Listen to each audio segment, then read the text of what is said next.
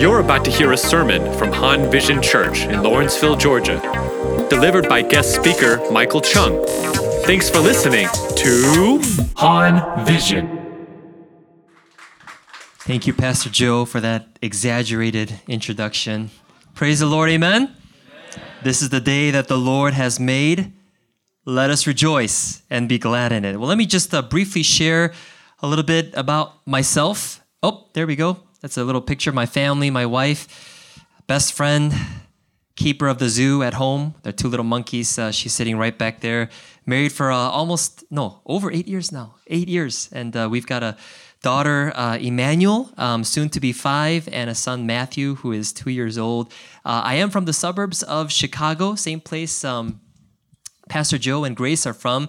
Our wives are actually super BFFs. And so that means Pastor Joe and I have to be friends. But that's okay. I love Pastor Joe. By the way, he's the real deal. I know so many pastors. I've met so many pastors in my time in ministry, and there's very few like Pastor Joe that I can say that are so authentic and genuine, who really walk what they talk and live what they preach. And that's the kind of pastor you guys have. Praise God for that. Amen? Can we all turn our heads to Pastor Joe and say, we praise God for you? Yeah, Pastor Joe's like, a little bit to me, a little bit. Yeah. All right, well, praise the Lord. If you have your Bibles, open your Bibles with me to Hebrews chapter 12. Hebrews chapter 12, we're going to look at verses 1 through 3. And the title of this morning's message is The Finish Line. The finish line, because we're all in this race. We'll talk about what that means, but the finish line, just picturing what it's like to cross that finish line when everything is done and you don't have to worry about life or anything anymore. We'll talk about what it means to get to that finish line together. Hebrews chapter 12, verses 1 through 3. If you have it, say, I got it. All right. If you don't have your Bibles, I do have it right up here. You guys can follow along on the screen. And then after I read, we're going to take a moment to pray, ask God to really open up our hearts and give us hearts of good soil this morning, and then we'll jump right into the message, okay? Hebrews chapter 12, verses 1 through 3. The Word of God reads, Therefore, since we are surrounded by so great a cloud of witnesses, let us also lay aside every weight and the sin which clings so closely.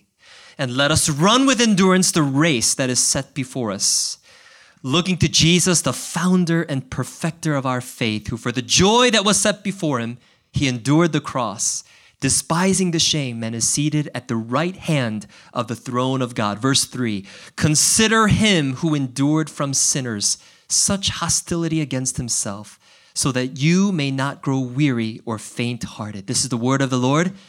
Thanks be to our awesome, awesome God. Let's bow together in prayer. Before I pray for us, I'll just give us 30 seconds. If you'll join me in praying that Lord would open up your heart, just pray for your own heart, that God, and through the help of his Holy Spirit, who is already here, would clear out any kind of rock or thorn or anything that may divide you from his word. Pray that your mind, your heart, everything would be engaged as God speaks from his word this morning. Let's just take a few moments to pray. Lord, open up my heart. Give me hunger. Lord, I lay down my pride. Speak to me. Change my heart. Transform me this morning. And then I'll pray for us and we'll jump right in. 30 seconds. Let's make that your prayer for yourself.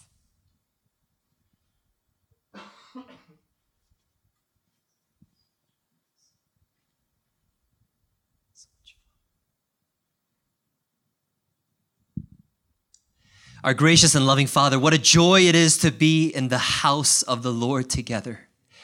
Father, what a joy it is to sing these songs of praise that remind us that we are not the ones pursuing goodness and mercy, but Lord, the Bible tells us, surely goodness and mercy shall follow me, shall follow us all the days of our lives. Oh God, we thank you this morning for the good news of the gospel of Jesus Christ. The one message, Lord, that gives us hope every morning, that tells us that hell-deserving sinners like us can become the most beloved and cherished children of God. Lord, we rejoice in that truth, and we pray this morning, as exhausted as many of us may be from school, from family, from work, from children, we pray this morning that the joy of the Lord would be our strength. Not the sleep we got last night or the lack of, not the hobbies that we're picking up, not the things that we enjoy. God, may the joy of the Lord truly be our strength this morning. So Father, we now pray that as we turn our hearts to your word, thank you that your word is absolute truth. And Father, we thank you for that because, God, we live in a culture, Lord, where everything is just relative, Lord. Everything is accepted. Everything is tolerated. Lord, we thank you that there is no higher, greater authority than your word. Thank you that it is perfect, that it is the standard for all of life and living. And we pray now that as we yield to your word, you would speak to us and that you would give us hearts of good, fertile soil. Father, we pray against the work of the enemy. We pray that in Jesus' name, you would bind the work of the devil and pray, oh God, that our minds and our hearts would be fully submitted to your will and to your presence here in this very place at this very hour. Lord, we need you. We love you. Speak to us, God. We pray this in Jesus' name. Amen. Amen. Anyone here a long distance runner, cross country, track? A few people? Okay. Well, there's a Swedish long distance runner by the name of Mikael Ekvall. I know it's kind of a crazy name. Ekvall. Everyone say Ekvall. Ekvall, right? Swedish name. He's running a half marathon back in 2008, a little over 10 years ago. And as he's running this marathon, right around the 2nd kilometer mark, he gets like this stomach cramp. And so he keeps on running. And by the 12th kilometer, 10 kilometers later, this is what he looked like. There were liquefied juices kind of trickling down his leg. Yes, that is poo. That is poo coming down his leg. And so as he's running, this is in national television. He's been known as the Poop Man. You can Google it. It's a very famous runner now. His name is the Poop Man because he pooed while he's running. But nevertheless, in 2008, he finished that race. He didn't stop. He kept on going. And he finished that marathon. He finished in 21st place. And as soon as he finished, all the reporters were running to him and they're like, Mikael, why did you not stop to clean yourself off? Why did you keep running? And this is what he said in front of national television. He says, no way. Because if I stopped, I would have lost time. And then he said, if you quit once, it's easy to do it again and again and again, and it becomes a habit. The following year in 2009, he ran the very same marathon, and instead of coming in 21st place, he came in 9th place. And then in 2014, he set a Swedish national record and then moved on to represent Sweden at the European Athletic Championships. The moral of the story is to never quit, even if you have to go to the bathroom. Turn to your neighbor, never quit. Other neighbor, never quit. You see, this morning, friends, we are looking at an incredible text of the Bible that encourages us with that same message, to never quit, but to keep on going, keep on enduring, keep on persevering. Why? Because the Christian life is pictured as a race, like a marathon race. You see, we're not just sitting around waiting for Jesus to come back, sitting around waiting for the rapture to happen, but we are called to run a race of daily faithfulness, which began when we received Jesus as our Lord and Savior. Can we hear amen to that? You see, as we look at this text in Hebrews, the believers who received this letter, they were also getting exhausted, just like many of us. They wanted to give up on living for the Lord, but we're going to see this morning how the writer of Hebrews encourages us as he encourages them to keep moving forward in our Christian faith like runners in a race. If you're taking notes this morning, we're going to look at 3 important actions that we need to take. 3 actions to take every passing moment of our lives if we're going to make it to the finish line. If we're going to actually make it, cross that finish line and say, Lord, I've lived my best for you. And they all start with the letter E, so easy to remember. Number 1 is we need to empty the weight of sin. Empty the weight of sin. We're going to see that in the first part of verse 1. The second point is endure the trials of life. And the third point is embrace the Son of God. We'll see that in verses 2 to 3. And as we kind of bring this text together, the proposition or the thrust or the punch to this passage is, as we run the race set before us, we need to fix our eyes on Jesus. That's what the writer is really trying to capture for us, that if we're going to live this Christian life, if we're going to get to the finish line, if we're going to make it and stand before God one day, then we need to fix our eyes on Jesus every passing moment of our lives. That's the thrust. So as we jump into our text, first point is to empty the weight of sin. So let's go ahead and look at the very first part of that verse 1. And it reads like this: Therefore, since we are surrounded by so great a cloud of witnesses, let us also lay aside every weight and sin which clings so closely. If you look at verse 1 very carefully with me, it begins with the word therefore. Everyone say therefore. You know, whenever you see that Bible, that word is used a lot in Scripture. Whenever you see that word in the Bible, it should cause you to stop and realize that what you're about to read is the conclusion to what was just written in the previous Scripture passage. And since right now we're looking at the first verse of chapter 12, therefore is referring back to the previous chapter 11, which has been well known as what? If you've read the Bible, read the book of Hebrews, it's the hall of faith or the heroes of faith. We're not going to turn there, but if you were to look through all of chapter 11, it describes the many incredible characters of the Old Testament, like Abraham, Noah, Moses, people who lived by faith and made it to the finish line, standing before God. So again, as we kind of put that in context, going back to verse 1, therefore, since we are surrounded by so great a cloud of witnesses. So picture with me as we're kind of capturing what this imagery looks like. A huge, dense crowd of people, kind of like what you would see at the sidelines of a marathon race, pressing in on the racetrack. And who are these people? The writer of Hebrews says, we are surrounded by them, a great cloud of witnesses. Well, who are these people? Well, these people are the saints. They are the heroes of faith that were described in chapter 11, like Abraham, Noah, Moses. And I would also say that this great cloud includes Christians that you and I personally know that have already finished the race. Anybody here have family members or friends, aunts, uncles, grandparents who are strong Christians and have already passed away? Anyone here? Yes? They are included right here in this cloud of witnesses. And the Bible tells us that they're not watching us as we run this race like spectators in a stadium. You see, the word here, surrounded by so great cloud of witness, that word witnesses in the Greek is martyron. Martyron. That's where we get the English word martyr, which means a witness who dies for their testimony in Jesus. So you see, these great men and women, they're not witnessing what we're doing like guardian angels. And a lot of people, we think, oh, my grandma, she passed away, she's my guardian angel. That's totally unbiblical. There's no such thing as guardian angels. But these people are not watching us. They're not witnessing what we're doing, but rather, listen carefully, they are bearing witness to us. They're not witnessing what we're doing in our everyday life, going around, going to school, going home, taking care of family. They're not watching us, but they are bearing witness to us. What does that mean? They've gathered along the sidelines of our race and they hold out their wounds. They hold out their lives and their testimonies, their joys and their scars, and they say this: you can do it. That's what they're saying. All these witnesses are saying, you can do it. By faith, you can finish, so run. They're showing us that the Christian life can be lived to the end, that it can be done. And if they can make it to the finish line, we can make it too. Can we hear amen to that? Who here likes cooking shows like Iron Chef? Yeah? You like those cooking shows? Well, long before Iron Chef and Chopped and all those cool shows we have today, back in the 1980s and 90s, there's this cooking show called Yan Can Cook. It's from Chicago, probably not broadcasted in Atlanta. That's okay.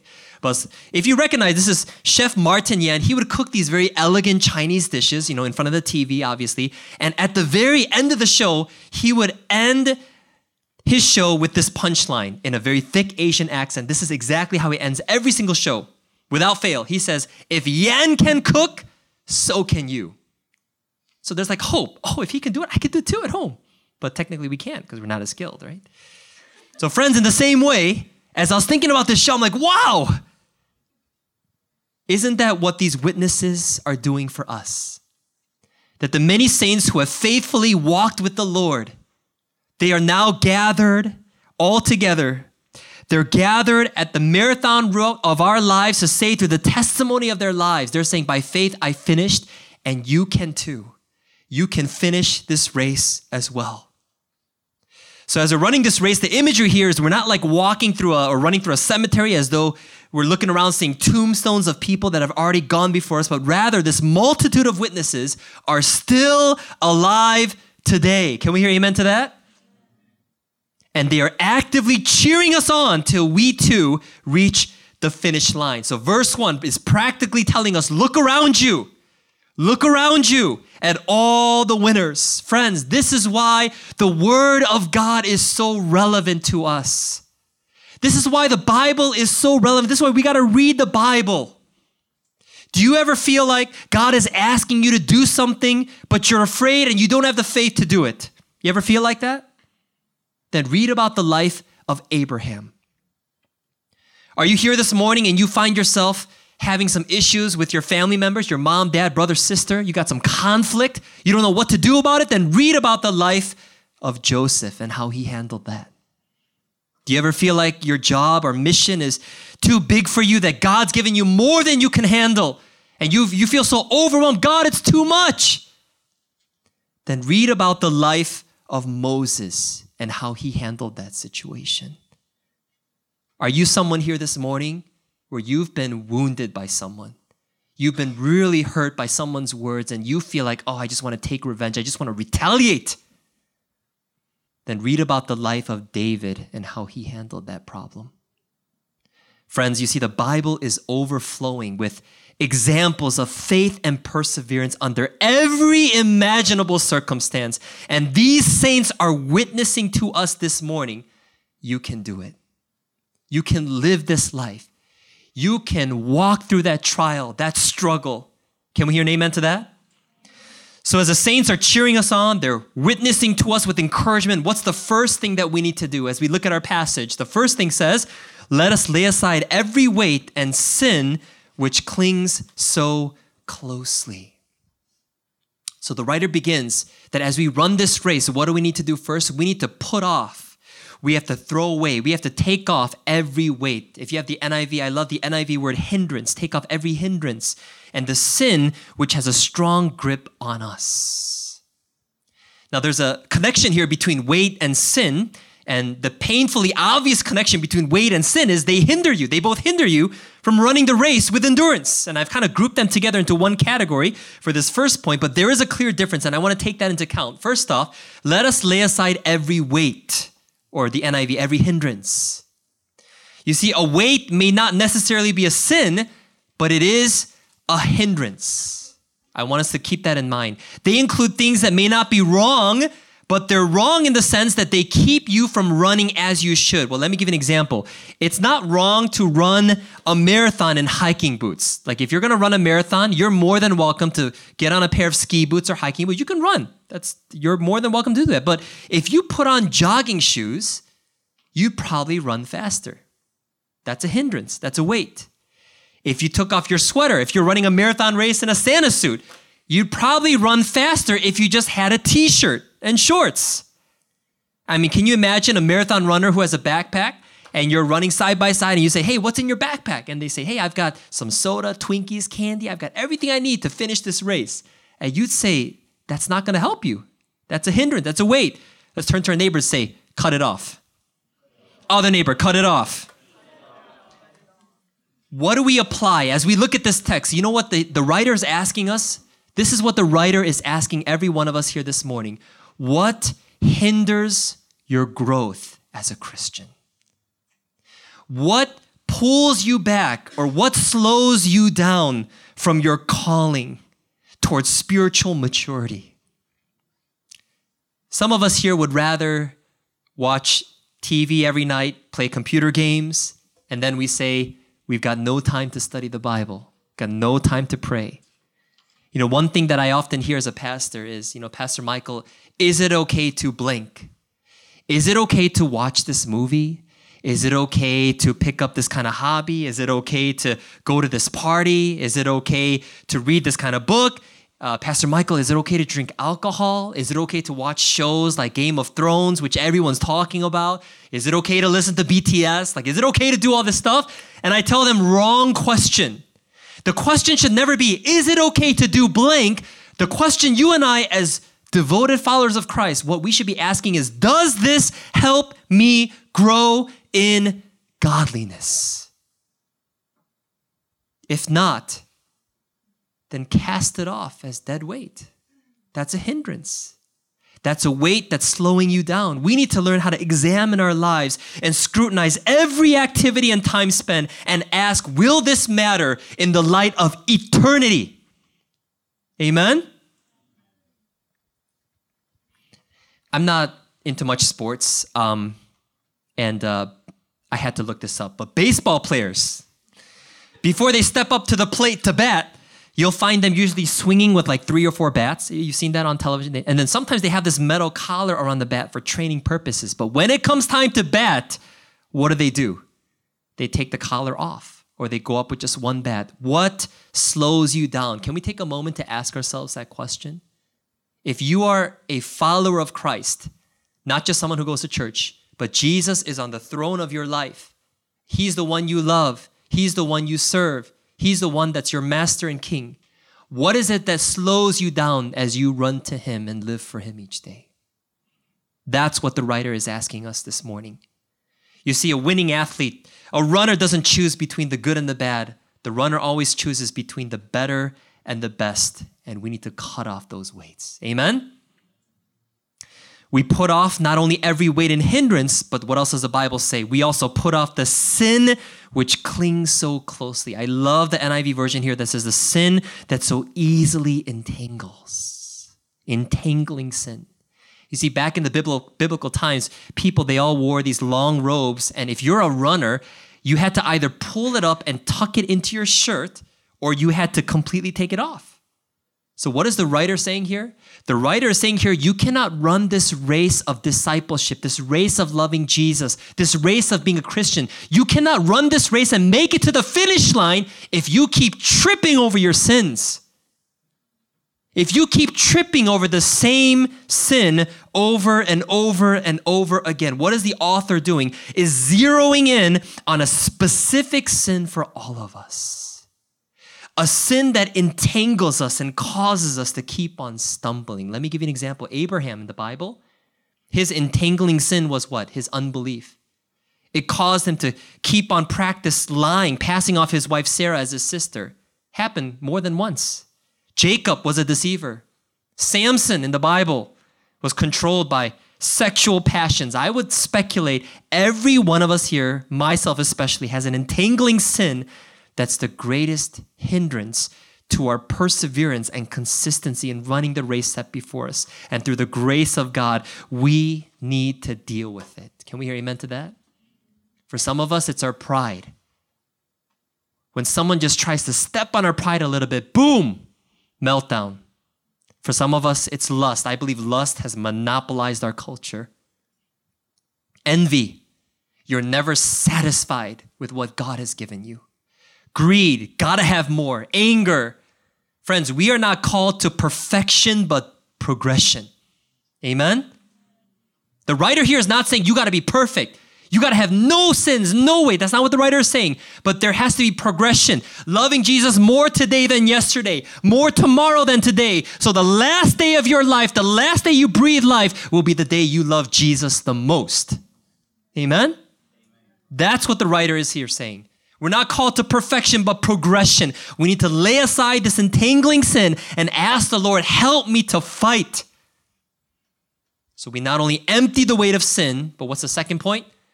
Endure the trials of life. Look at the second part of verse 1. Let us run with endurance the race that is set before us. Endure. Can we turn to your neighbor and with a squished face and say, endure. No, some of you look like this. Endure. That's not what you look like when you're enduring a race. Can you look at your neighbor with the squish? Endure. Yes, that's what endurance is, right? You know why? Because we are a generation that quits way too easily. Would you agree? Anything's tough? Oh, I'm just gonna find another college major. Oh, find another job. Oh, find another girlfriend, another boyfriend. We are a generation that quits way too easily. That's a problem. We have a problem with commitment. That's our generation, okay? Amen? But what does the Bible say? Let us run with endurance the race that is set before us. What's going on here? Trials and suffering are the norm of life. Turn to your neighbor, you will suffer. Other neighbor, it will get worse. But friends, as we look at the Bible, there's a perspective on suffering that you're only going to find in God's word. And what is that perspective? It says, our Father, He tells us all things work together for His glory and our good. Can we hear amen to that? Let us run with endurance the race that is set before us. I love, when you look at the Greek here, the Greek word for race is agona. Everyone say agona. Does that sound like an English word? What does it sound like? Agony. Agony. Agona. It's where we get the word agony. If you ask any long distance runner, ask any cross country runner, they'll tell you that a race is full of agony. From the top of your head to the bottom of your feet. I mean, just the other day, Pastor Joe and I, where's Pastor Joe? I thought he was here. Oh, we were running outside in the rain, trying to, grabbing Chick-fil-A for our family who were in the Children's Museum in a sheltered, air-conditioned place. But we were running in the rain. And we ran like maybe a half a mile, but it was agony because I'm out of shape. But it's agony. Every nerve fiber in your body, your lungs feel like it's going to pop. Your legs feel like rubber. It's agony. It's a struggle. And the writer is saying that is the Christian life. This race is agony. And Christian life is a matter of endurance and struggle and difficulty. This is what we think, and this is what God thinks. Raise your hand if you're a high schooler. Anyone in high school here? Who's a high schooler? Every high school student, please, if you disagree, tell me. Every high school student will tell you life was easier when they were in grade school. Agree, yes or no? Yes? Why? Because every high school student will say that they didn't have the agony of massive schoolwork and testing and figuring out college applications. Every high school student will tell you life was easier when they were in grade school. Move up a life stage. Every college. Who's in college here? Anyone in college? College, was life easier in high school? Every college student will tell you life was easier in high school. Why? Because every college student will say, well, I didn't have the agony of figuring out how to manage my time or find a major or start thinking about what kind of job I'm going to do for the rest of my life. Every college student will say life was easier when I was in high school. Move up a life stage. Young working professionals. Do we have any young working professional postgrads? Yes? Every postgrad will tell you life was easier in college. Agree? Not everybody. That's okay. Well, every young working professional will tell you life was easier when they were in college. Why? Why was life easier in college? Because they didn't have the agony of getting up at the same time every morning, paying off student loans, figuring out relationships and life and possibly marriage. Every young working professional will say life was easier when they were in college. Move up a life. Every married couple. Who's married couple? Any married couple here? Yes? Grace, was life easier when you were single? Sound a little too confident, but that's okay. Every married couple in this room and out in the world will say life was easier when they were single. Why? Because every married couple will say, I didn't have the agony of worrying about another person and navigating through the complexities of living with another sinner, like Pastor Joe, in such close proximity. Every married couple will tell you life was easier when they were single. Move up a life. Every parent, Pastor Joe, was life easier before kids? Every parent will tell you life was easier. Every parent will say life was easier, except him, before kids. Because of kids, that's why you're tired. They didn't have the agony. Every parent will say, well, before kids, I didn't have the agony of sleepless nights. I mean, my wife was up all night because of my son. Sleepless nights, worrying about my children's health and finances and future. Every parent will say, life was easier before kids. Friends, the race we are running, do you see what I'm trying to picture for you? The race we are running is agony, and the agony does not end. It does not end. The grass is never greener. It's a struggle. And the Bible is telling us here this morning, life is not about your happiness. It's about knowing God. You know, it worries me so much When I hear people, especially Christians, they dream about all the wonderful things they're going to do when they retire. Like, oh, well, I'm going to travel the world. I'm going to buy a vacation home. I'm going to live happily ever after. Yet not one person anywhere in this world can guarantee what their health will look like, what their economy will look like, what the world will look like. No one can guarantee that. Friends, life is not about our happiness. Amen? Life is not about our happiness. Life is about running this race with endurance and coming to know the God that we're going to spend all of eternity with. Amen? This is God's blessing, God's goodness. You see, God's goodness is not health and prosperity. God's goodness is his nearness to us when we walk through the agony of life. Growing up in an Asian American church, when someone says, God bless you, or I pray for you, we kind of picture that as prosperity, that you're going to go to a great college, you're going to get straight A's in high school, you're going to get the dream job, you're going to have a big house and big car. That means you're blessed. God bless you. God bless you. But I realized over time, oh my gosh, that's so wrong. God's blessings is not prosperity and health. God's blessing, listen carefully, is his nearness to us when we walk through the agony of life. That's his blessing. That's his goodness. And just as we sang this morning, surely your goodness and mercy shall follow me all the days of my life. Friends, we need to empty the weight of sin. We need to endure the trials of life. And what's the last point? We need to embrace the Son of God. Look at verses 2-3 with me. Looking to Jesus, the founder and perfecter of our faith, who for the joy that was set before him, he endured the cross, despising the shame, and he's now seated at the right hand of the throne of God. Consider him who endured from sinners such hostility against himself, so that you may not grow weary or faint-hearted. Look to Jesus, the writer says. Look to Jesus. That's very intentional. Not Christ, not the Lord, not the Savior, or another name for the Son of God. Fix your eyes on Jesus. You see, the name Jesus deliberately focuses on his humanity. From Jesus' earthly life 2,000 years ago, he showed us exactly how to walk by faith. Isn't that awesome to know that Jesus wasn't some superhuman? He was just like us. If you pricked his finger, he would bleed. If he didn't eat, he would go hungry. If Jesus didn't sleep, he'd be tired, just like all of us. He knows how we feel. He was human, and yet he can walk on water because he's God. He can multiply food because he's God. He can cast out demons because he's God. That's the Jesus we worship. Can we hear amen to that? The Bible says, fix your eyes on Jesus. Look at his life. Look at his ministry in the Gospels. How he trusted in God the Father at the beginning of his ministry when Satan tempted him. So much so that when you look at John chapter 5, it says that there's nothing that he can do by himself. Isn't that amazing? Even Jesus, the Son of God said, what? I can do nothing of my own accord, but only what I see the Father doing. Start to finish, Jesus showed us how to walk by faith. And the author of Hebrews says, look no further than to Jesus, who is fully man and fully God. Amen? Isn't that awesome? Friends, what was it? What was it that enabled Jesus to run his race? Like, how is it that he made it to the finish line and endured like that horrible, horrible picture of the cross and suffering? What could have motivated him to follow through with God's plan and suffer for all of humanity? What does the Bible say? It was the joy that was set before him. The joy that was set before him. In verse 1, the race that is set before us is the same joy that was set before Jesus in verse 3.